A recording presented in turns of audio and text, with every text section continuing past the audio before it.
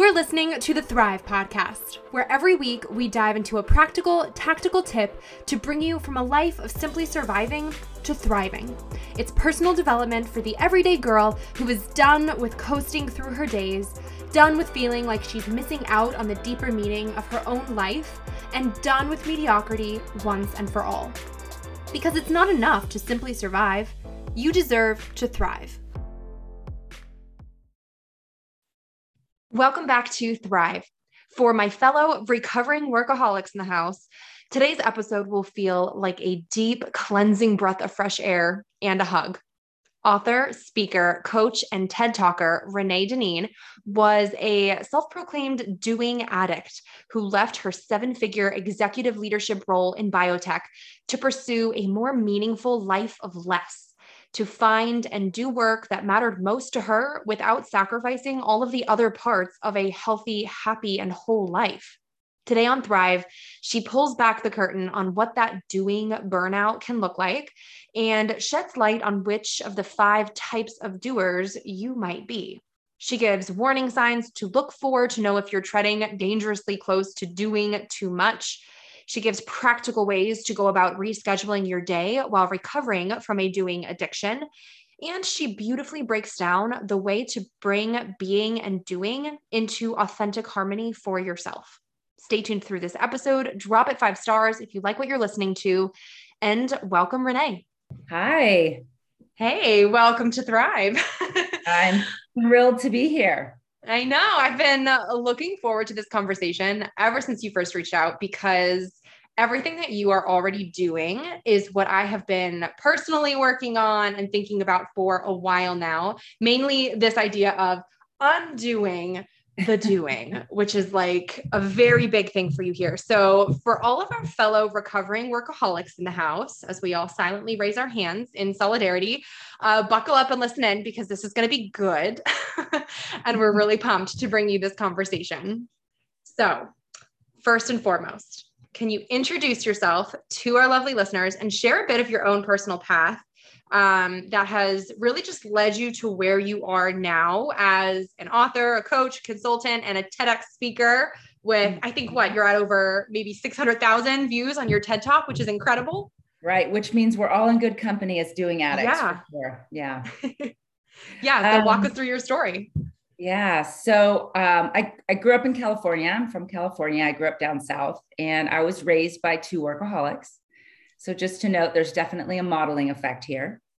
And I was really blessed to fall upon work, right? Actually, I went to college down south, and then I moved up to the San Francisco Bay Area for graduate school. And it was the heart of the .com, the first, the real boom, we say, the true boom. And I happened to be in the right place at the right time. And I don't say that to say, oh, I'm so lucky, although I am.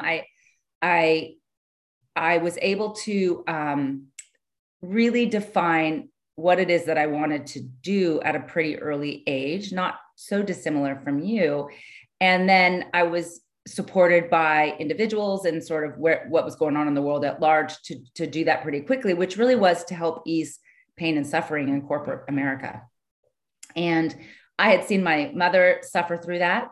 My father was in public service, but also very, very dedicated. And I just had seen the toll that your working life can take on you very early on, and what it can pull you from, and what you maybe mentally start to believe that you have to sacrifice in order to be, prosperous and successful. So that really intrigued me pretty young, watching my own parents. And then I got my degree in organizational psychology, the big .com boom in the Bay Area. And I just started diving into that work and mostly working with leadership and teams. And how can you be both happy and productive at work? I mean, it sounds so simple, right? Why wouldn't we all want that? Why wouldn't every company want that for you? But some do and some don't. So my journey traversed, well, instead of helping people, which I think I have, and I definitely did, I shouldn't even say that in a small way, but I became a full-fledged workaholic. I became totally married to my work, addicted to the doing, the next goal, the next kind of fix, really. It feels very much like a fix. And in the meantime, I started to make up a bunch of reasons why that was okay. And so I did that for over 20 years until my body started to say, no more. That included working in the Bay Area, moving into a plant structure, moving overseas for 5 years, coming back, having 2 children, getting married, all the things. And it finally just became too much. So my body started to say, slow down. I developed a tremor and a stutter. They thought I had MS. It was just stress. So I had done all that to myself. I devalued sleep like it was, I'll have cake with dinner or not. It was very optional for me. I really started to say to myself, I'll sleep when I'm dead. And again, that sounds so ridiculous. So I just became unhealthy and detached from my day-to-day life and the people that I love the most. And I also really had been in sort of high tech, biotech, and I wanted to work in a kind of broader landscape and help people more broadly. And so it's just time for me to leave. So I did that, going on 7 years. And my life today, while I do similar work, is vastly different, but I'll hold off on what's different about it till more of our conversation unfolds. Yeah, I know. We were talking a little bit before hitting record too, just about how certain cultures can really foster that too. So if you are someone who is kind of naturally more inclined to go, to do things, to achieve, it can feel kind of sink or swim. And maybe you feel like you're swimming for a while in certain environments, but I feel like then some time might go on and you might realize you're not really swimming, you're kind of more drowning. Yeah. Or even if you thought you were swimming, you realize man, swimming forever makes you kind of tired. And it's not really how we should live a healthy whole life. So I'm also curious, do you happen to know your Enneagram number? Oh yes, girl. I'm a 7 with an 8 wing and I am her. Yes. Super interesting. I teach Enneagram. Yeah, I teach Enneagram. In fact, I was just in San Diego yesterday teaching it to a really lovable team. So that also feeds it for sure. Yeah. Kind of your orientation towards identity. And for me, what I didn't realize, for your listeners who know the Enneagram with the 7, is that I was doing a lot of that to avoid being still and just sitting in the quiet and sort of visiting the dark and light parts of my day or my life or even other people's life. And one of the things I did became very clear to me as I was leaving as well, as I need to sit in the mess a little longer. I need to be able to live in the dark and enough to understand it, learn from it, both for myself and as a coach for my clients. So I was also ready to maybe lessen the emphasis I put on being the girl that people go to just to feel better, But I also wanted to be the woman people come to sit longer and to understand and to learn and to do the work, to do the deeper work.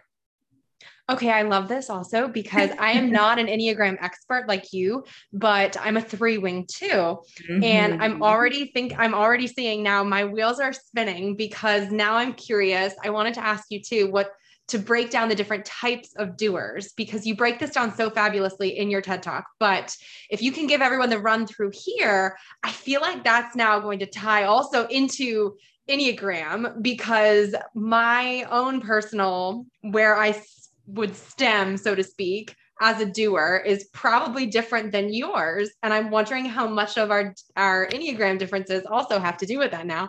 I'm break this down for us. Well, and 3s and 7s are sometimes look-alike types, but their reasons for doing are quite different. So I love that you're mixing in the Enneagram, because several people who know Enneagram and hear my TED Talk say, oh, did you marry those on purpose? The Enneagram is my landscape, but more than that, kind of the behavioral topography of the human condition is my landscape. So I had to go there, at least to a certain degree. Okay, so there are 5 types of doers. There are more, but 5 main ones. And these are the ones I've spent the last 2 years really studying. The achieving doer, right? That's the doer that does to get it done. It's linked to their identity, who they are and what they do, is intermeshed to a degree of performing, yes, and achieving, but also a disconnect from who they really are beyond that. Then there's the avoiding doer, which resonated with me. And this is the doer that just stays busy to not be in the mess and to kind of avoid the bigger questions and the bigger challenges in life. We have the perfecting doer, the one who needs to do it themselves because there's a right way and a wrong way. And they oftentimes they're not satisfied with how others might do it. And so they just do it all themselves. Then we have the controlling doer. And that's the doer who frankly speaking, kind of can't wait for anyone else to do it. So it's just easier for them to do it. That also makes them feel in control. And so that's a big driver. And then the last one is a supporting doer, the one that really does, because one, they're really good at doing for others. And it's to the degree, again, where their identity is very tied in, how you see me, what I do for you, being of service is my identity. And so they get into a lot of yeses as a result of that. So all of these doers kind of share that addiction to yes is better than no. To do is to contribute. All those doers have a pretty rich narrative behind those motivation. Their motivation for doing is very rooted in their identity. So it's very enmeshed with their day-to-day lives and who they are and who they believe they are. And so they all suffer from that challenge of, who am I if I'm not doing? And you mentioned in sort of this different sort of communities and cultures and societies. And I lived overseas 5 years. So it's not just an American thing, but definitely we're well known for it. It's what we are founded on. This idea that, I will only be acknowledged if I'm doing that those accolades and that drive to perform is heavily influenced by how the world treats us as a result of that. So it's hard to separate. It's pretty textured. Mm-hmm. And as you were going through all of those, I'm thinking, all right, well, I'm the achieving doer. And I feel like that's probably the Enneagram 3 in me. Absolutely. And then you're mentioning the perfectionist. I'm like, that sounds like a 1. Yep. And the controlling is more the 8. And the avoiding is a little more the 7 or the 9, for different reasons. But yeah, there's definitely an archetype overlay there. Yeah. It's just fascinating to me how so much of it ties back to who we are at our core and our core motivations. And I think that's also probably where some of the danger lies, because it feels so natural and inherent in terms of who we are, where that's where identifying it is like challenge number 1, but then breaking free from it can feel so difficult at times, I think, because then we realize like, oh shoot, I don't know who I am if I'm not doing literally this, just if that's not my way of life. So can you walk us through maybe some of the warning signs that fellow doers, fellow workaholics might experience if we do start walking that dangerous line where burnout might be on the horizon, or it might be kind of that time where we're like, all right, this is a wake-up call. Something's got to change. Mm-hmm. Well, the good news and the bad news is that our body knows first.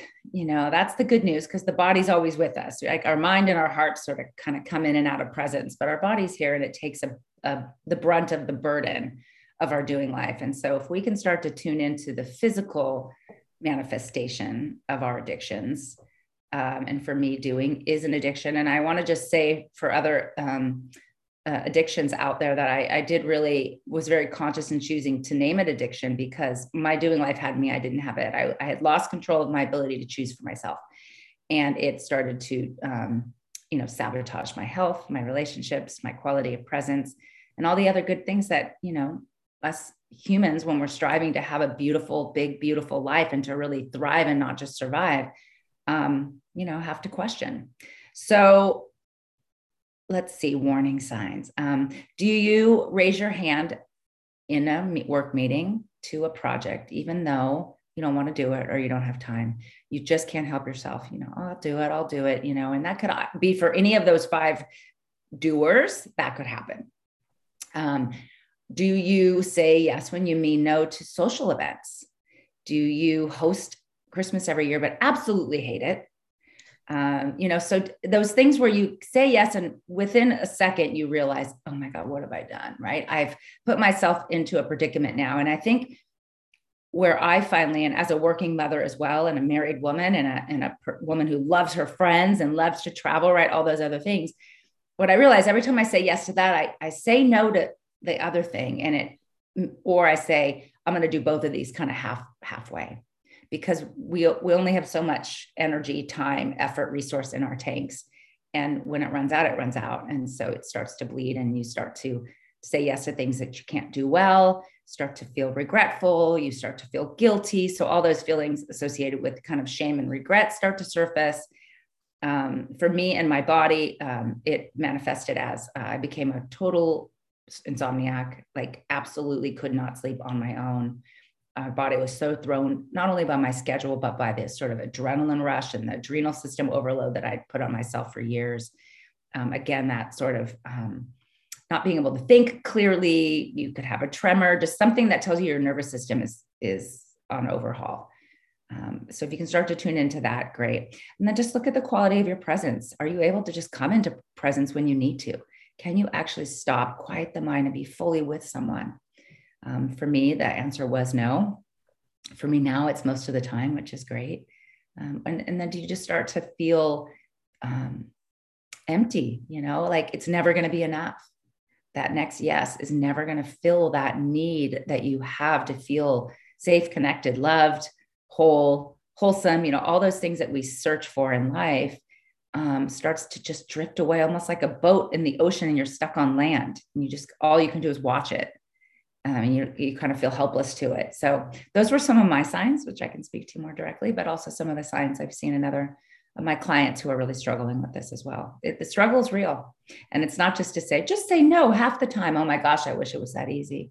But you really have to rewire your brain about what it looks like to be you and what you want to be valued and remembered for. And there was a Maya Angelou quote that I use in some of my keynotes around people forget what you did, what you said, but they won't forget how they felt when they were with you. And that just became more important to me than being valued for my ability to get things done. Yeah. Yeah.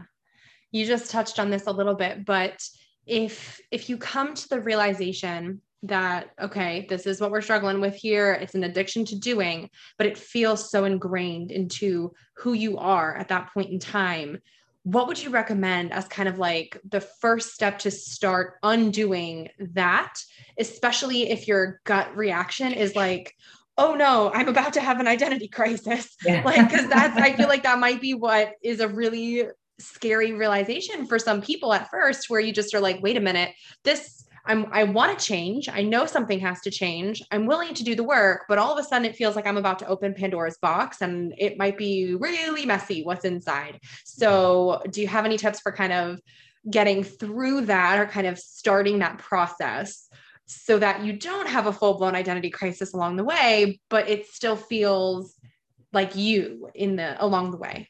Right. No, beautifully said. And you really kind of narrated the dilemma. It's really a dilemma. Oh, gosh, for me, there was more signs and then my body finally was like, hello, I'm trying to get your attention. So your body was like, I will stop if you won't. Absolutely. And burnout is also real. And I was right on the cusp with that. And I would say I was burnt out. Thankfully, I didn't fall into a full-fledged burnout where my body really did just shut down, or, I got divorced or some other traumatic event that is a result of my doing. So here's what I'm going to say for those listening, waiting, like, what's the magic bullet? Who you are, what you've done, and what you have is already enough. And until you believe that, this undoing the doing in a very do crazy world that isn't going to want you to stop doing, by the way, it's not going to make it easy for you. But if you can't fundamentally fall into that belief, this is going to be real hard, and I say that mantra to myself almost every day. And I've been out 7 years. It took me a good 4 years to actually appreciate this idea that my time is precious and that my calendar doesn't have to be full and that I don't have to be imprisoned by my to-do list. I started to I really have reoriented my whole life. So for those who are kind of like on the cusp of this or worried about it, I would just ask, who are you without your doing? The essence of you has no relationship to what you achieve. It really doesn't. It's more connected to what lights you up, what impact you want to have on the world. It's like, what would happen if you just focused on those critical few things, those things that you either love or just really have the impact that you desire in the world, and let the rest fall away. It's kind of like go deep rather than wide, and, reorient your identity more to, am I living the life that I really desire? Am I choosing my life? Does my life have me? Am I standing in my truth? Is who I am and what I do aligned, right? Am I authentic? Those are the questions I would start to ask myself. And and then just sit in the answers. Don't make it another reason to sort of beat yourself up or kind of add another regret list to your already big one, but really just this opportunity to say like, okay, so if I wanted to show up in the world authentic and whole and have the impact on the people and places that I really desire, what would I need to shift? And just, take that first step by asking the question. Yeah. Yeah. I love something you've said before too about authentic in action, and that not being a choice between being and doing, but rather bringing the two into harmony. So can you unpack that for us too? Because I think so many folks feel conflicted and maybe sense this tension if or when you try to stop doing, because the alternative can feel like, meditating in a meadow or sitting and staring at a wall, and it feels uncomfortable or pointless or inauthentic, where you're just like, all right, this is unproductive. This can't be it. So where does that harmony look? Where does it lie and what does it look like? Yeah. Being versus doing. A short little funny story. One of my best friends in college. So people say, is this just work? And I'm like, oh no, if I was really being honest, it's since I was like, a child, this unwillingness to be bored. This really relentless dedication to, achieving all my goals, that kind of like, I'm going to make the most out of life. And then your body starts to say, really? Is that what you're up to? Or is it driven by something else like ego, or it could be survival. I don't want to say that, like, sometimes we have to get stuff done. Like an authentic inaction is not about doing nothing. It's about sitting with the choice long enough to decide. It really is. And it can be a second, it could be a minute, it could be a month, it could be a year. But knowing what type of space is needed to make that authentic decision to move from inauthentic action to authentic action. So I am not a no-doer. Like, people would not look at my life and be like, look at Renee just taking the day as it comes, right? And look at her, just, wow, she just looks so relaxed in her own skin and so satisfied. And yet she looks like she's doing nothing. No, I'm not that woman.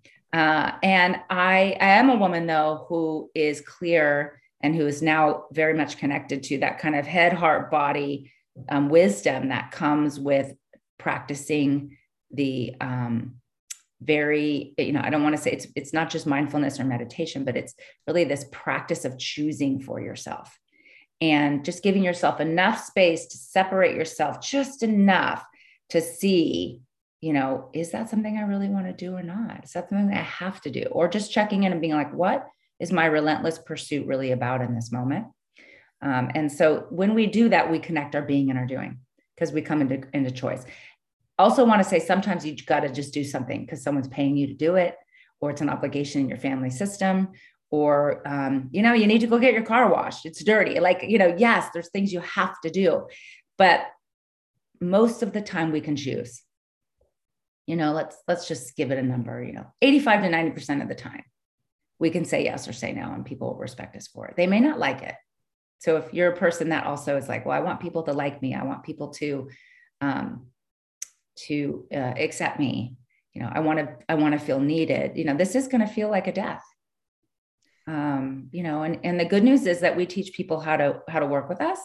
So once you break that cycle of like, oh, go to Renee, she'll say yes, and you become like, go to Renee and she'll be honest with you, about whether or not it's going to work for her or not, or she can really deliver that in the way that she wants to. So, you sort of have to shift a couple mindsets. You have to focus on quality over quantity, choice over being a victim to your circumstances. But once you do it and you start to see, oh my God, the world still loves me. I'm able to put more into this, or look at me, I'm sleeping better, whatever your markers are, they will show up pretty quickly. And for me, that reinforced my journey.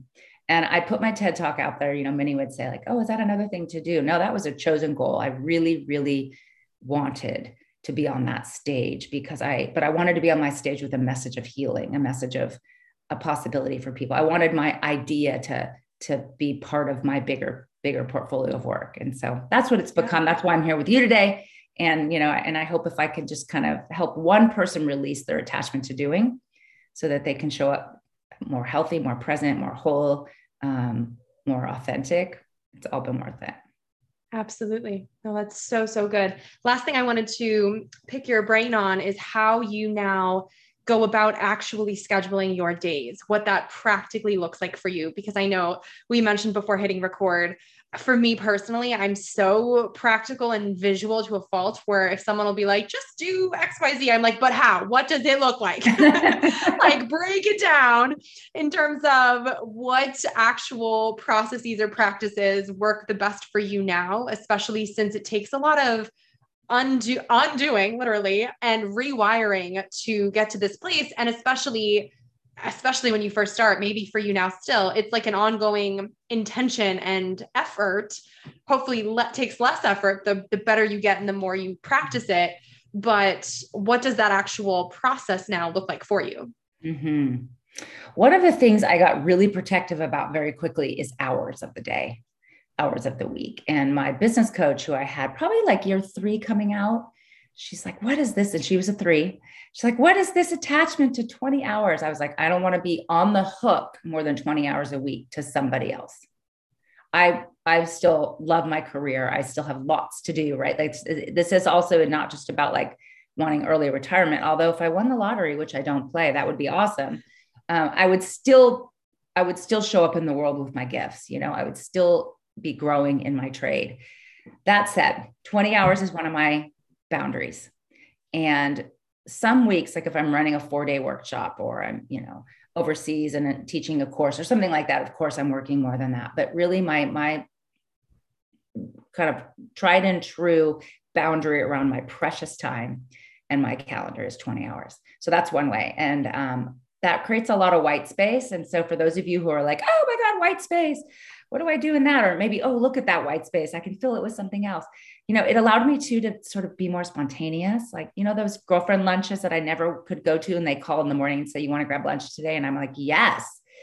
For 25 years, I was like, oh, I wish that would be nice. Wow, that you get to do that, right? It was like, now I'm the girl who gets to do that. So that's one. Another practical thing that I do, I look at my kids' calendars and I schedule nothing during the weeks they're off, like spring break, ski break. Summer, I can't do that, right? It's almost 3 months. But for the most part, I block off these large chunks of time. And I lived in Switzerland for 5 years. And one of the practices they have to keep people healthier and well is, one, they don't work on weekends. They just don't. In fact, I moved to Switzerland. I was working on weekends, pushing my emails out, looking like, hey, look at me. And my boss said, he didn't say I will kill you, but he pretty much said, if you send me one more email on the weekend, I'm going to send you back to California. I mean, he was like so crystal clear that was such a violation. So like, imagine, right? One experience, it's like, what do you mean I sent you an email Saturday at midnight. You haven't seen it yet. And I'm like, oh my God, it's Sunday at 8 a.m. Are you right? Like, that is one extreme. And the other is like, I'll literally send you back home if you do this anymore. And then he said, he was so bold. He goes, you don't look good when you do that. You look actually like, I feel sorry for you. I mean, he was so clear. And so having that sort of other perspective that there are such different ways to show up and work in the world is one. And so what are those new practices that you can learn from other people? So I started to watch, how could I not work on the weekend? How could I not send emails at 11 at night? It started with, okay, I'll stock all my emails and I'll have them hit go at 8 o'clock on Monday. And then of course he's like, I see what you've done, So just being light on yourself, but really working towards it is another thing. Like, what are those practices that I can do to create real space? And the other thing that they require from their workers is you have to take at least 2 full weeks off. So that taught me like, oh, that is, so I don't burn out. I really need at least 2 full weeks off a year, because it does take a while to sort of step away from the grind and actually finally relax. So I take a lot of big chunks of time. And then maybe a third thing is sleep. I just completely I have a second TED Talk called Confessions of an Insomniac, which I haven't put out there yet because I don't know how many years I want to talk about being an insomniac. But I think it's an epidemic. And I think that our devaluation of sleep has created a host of systemic issues, physically, relationally, and otherwise. And so I sat down with Huffington's book, Sleep Revolution, on my nightstand. And I just, from one insomniac to the other, just unpacked, what did this woman do to come into a positive relationship with sleep? So that is a big one. And maybe one more, pause before yes, just a second. Just, yeah, I'd love to. Or, I would like to, but I can't right now. Or thank you so much, but no, just have a different answer, but you have to pause. You have to pause. And again, I just pause for kind of impact. Doesn't have to be that long. And it might be, let me sleep on it. So sometimes, yes, but most of the day-to-day decisions, we can kind of do a quick check-in with our bodies, maybe our hearts, our heads, just a couple seconds, and then respond. Yes. And today's society, it makes you feel like you have to immediately react, immediately just engage, just because that's literally how every social media algorithm is pushing us to behave. But it doesn't actually have to be that way. You are allowed to take a deep breath and pause and thoughtfully answer things. And that's totally okay. Mm-hmm. And watch people who say, oh my gosh, how did you learn that? How did you learn that? Or thank you so much. I really appreciate you not doing this out of obligation, but doing this out of contribution. Or, the world starts to respond positively. It does. I promise you. At first, they might be shocked. Wait, what? What do you mean you're not going to go to dinner or do that or whatever? But the world starts to envy you for different ways of showing up in the world. And I don't say envy as if that's what you're after, but that's what you're now teaching. And I was complicit being a leader who portrayed success as doing. And I just refused to live my life one more minute portraying that. Okay. So Renee, I want to get things wrapped up by asking you something I ask all guests on Thrive, which is, what does thrive mean to you? And how do you strive to thrive now in your everyday life? Thrive to me has closely related to freedom.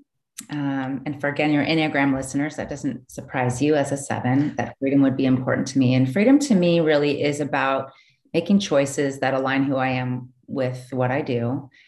Freedom is being able to show up in and around, people that matter to me, places that matter, in a way that is authentic and true, that doesn't take effort to just show up and be me. And, thriving also is being healthy, physically healthy, emotionally, spiritually healthy, and having, for me, my personal mission statement is to leave a legacy of love through my relationship with others. So to not have that be just what I say, but how I live my life. And that what I'm remembered for most is my ability to deeply connect and to be present with people that I love, and to hold people and give people space to be who they are, and just to be in kind of deep connection.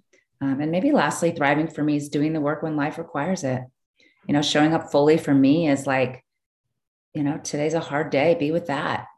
Today's an easy day, welcome that, and just being present to, what the universe has going on in and around me, and being part of something bigger, and not getting wrapped up in all my own stuff. I'm really imprisoned by that. So I think that's why I kind of lead Thrive and Freedom, is like, freedom to choose, but also freedom to be with the hard stuff, and to do it in a way that is useful for me and anyone else that's touched by me. So. And what I really just feel listening to all of that is, it's like, it feels like that's kind of the definition of doing it all and having it all. And I feel like when you're a doer, that totally does not seem like the end goal. And you're on such a limited and constrictive path, and you just don't really see it as that yet. And now that you're on this other side, it's like, I'm just hearing everything you're saying, and I'm like, wow, like that is what's having it all. And you're literally doing less, but it's just in such a matter of intention that brings it all together in such a beautiful, holistic way, where now your life is probably so much fuller and healthier and happier than it was before. And I'm just better to be with. Let's be honest. Yeah. I think about her and I think, gosh, she must have been tough to be around. I was so high energy, and ideas were just coming out. And oh my gosh, I was just busy. It must have been tiring for people. Sorry, if any of my friends, family, colleagues are listening, like, oh, come have a coffee with me. We'll just take a long walk. And that's pretty awesome to be able to value myself for that instead of just the other stuff. So, that's awesome. I love that. Thank you so much for coming on Thrive and sharing this with everyone, because I'm sure that this has resonated deeply with a lot of folks. Tell everyone where they can find you online to connect with you more, see your TED Talk, books, all that jazz. Okay. My website's reneedeneen.com. You can find all my stuff there. My Instagram is Renee M. Deneen. So there's an M in there for my middle name. And LinkedIn also, but I would also, my TED Talk is Authentic in Action, Undoing the Doing in a Do Crazy World. It's on the TED platform as well as YouTube. That's probably enough. Yeah. Just type in Renee Deneen. I'm sure you'll find lots of fun little things. I do have, my book is The Art and Truth of Transformation for Women. It's actually an anthology. I had the opportunity to kind of share my story with a bunch of other women who really kind of transformed their lives from the inside out. So it's an inspirational read, easy read. And if you like kind of those anthology type and individual stories for inspiration, you can pick that up on Amazon. Awesome. Wait, before you go, make sure you're subscribed to never miss an episode of Thrive. Drop 5 stars on your way out if you like what you just listened to, and come join the party on Instagram at thrive.podcast to stay inspired and thriving all week long. Thanks for tuning in. It's your time to thrive.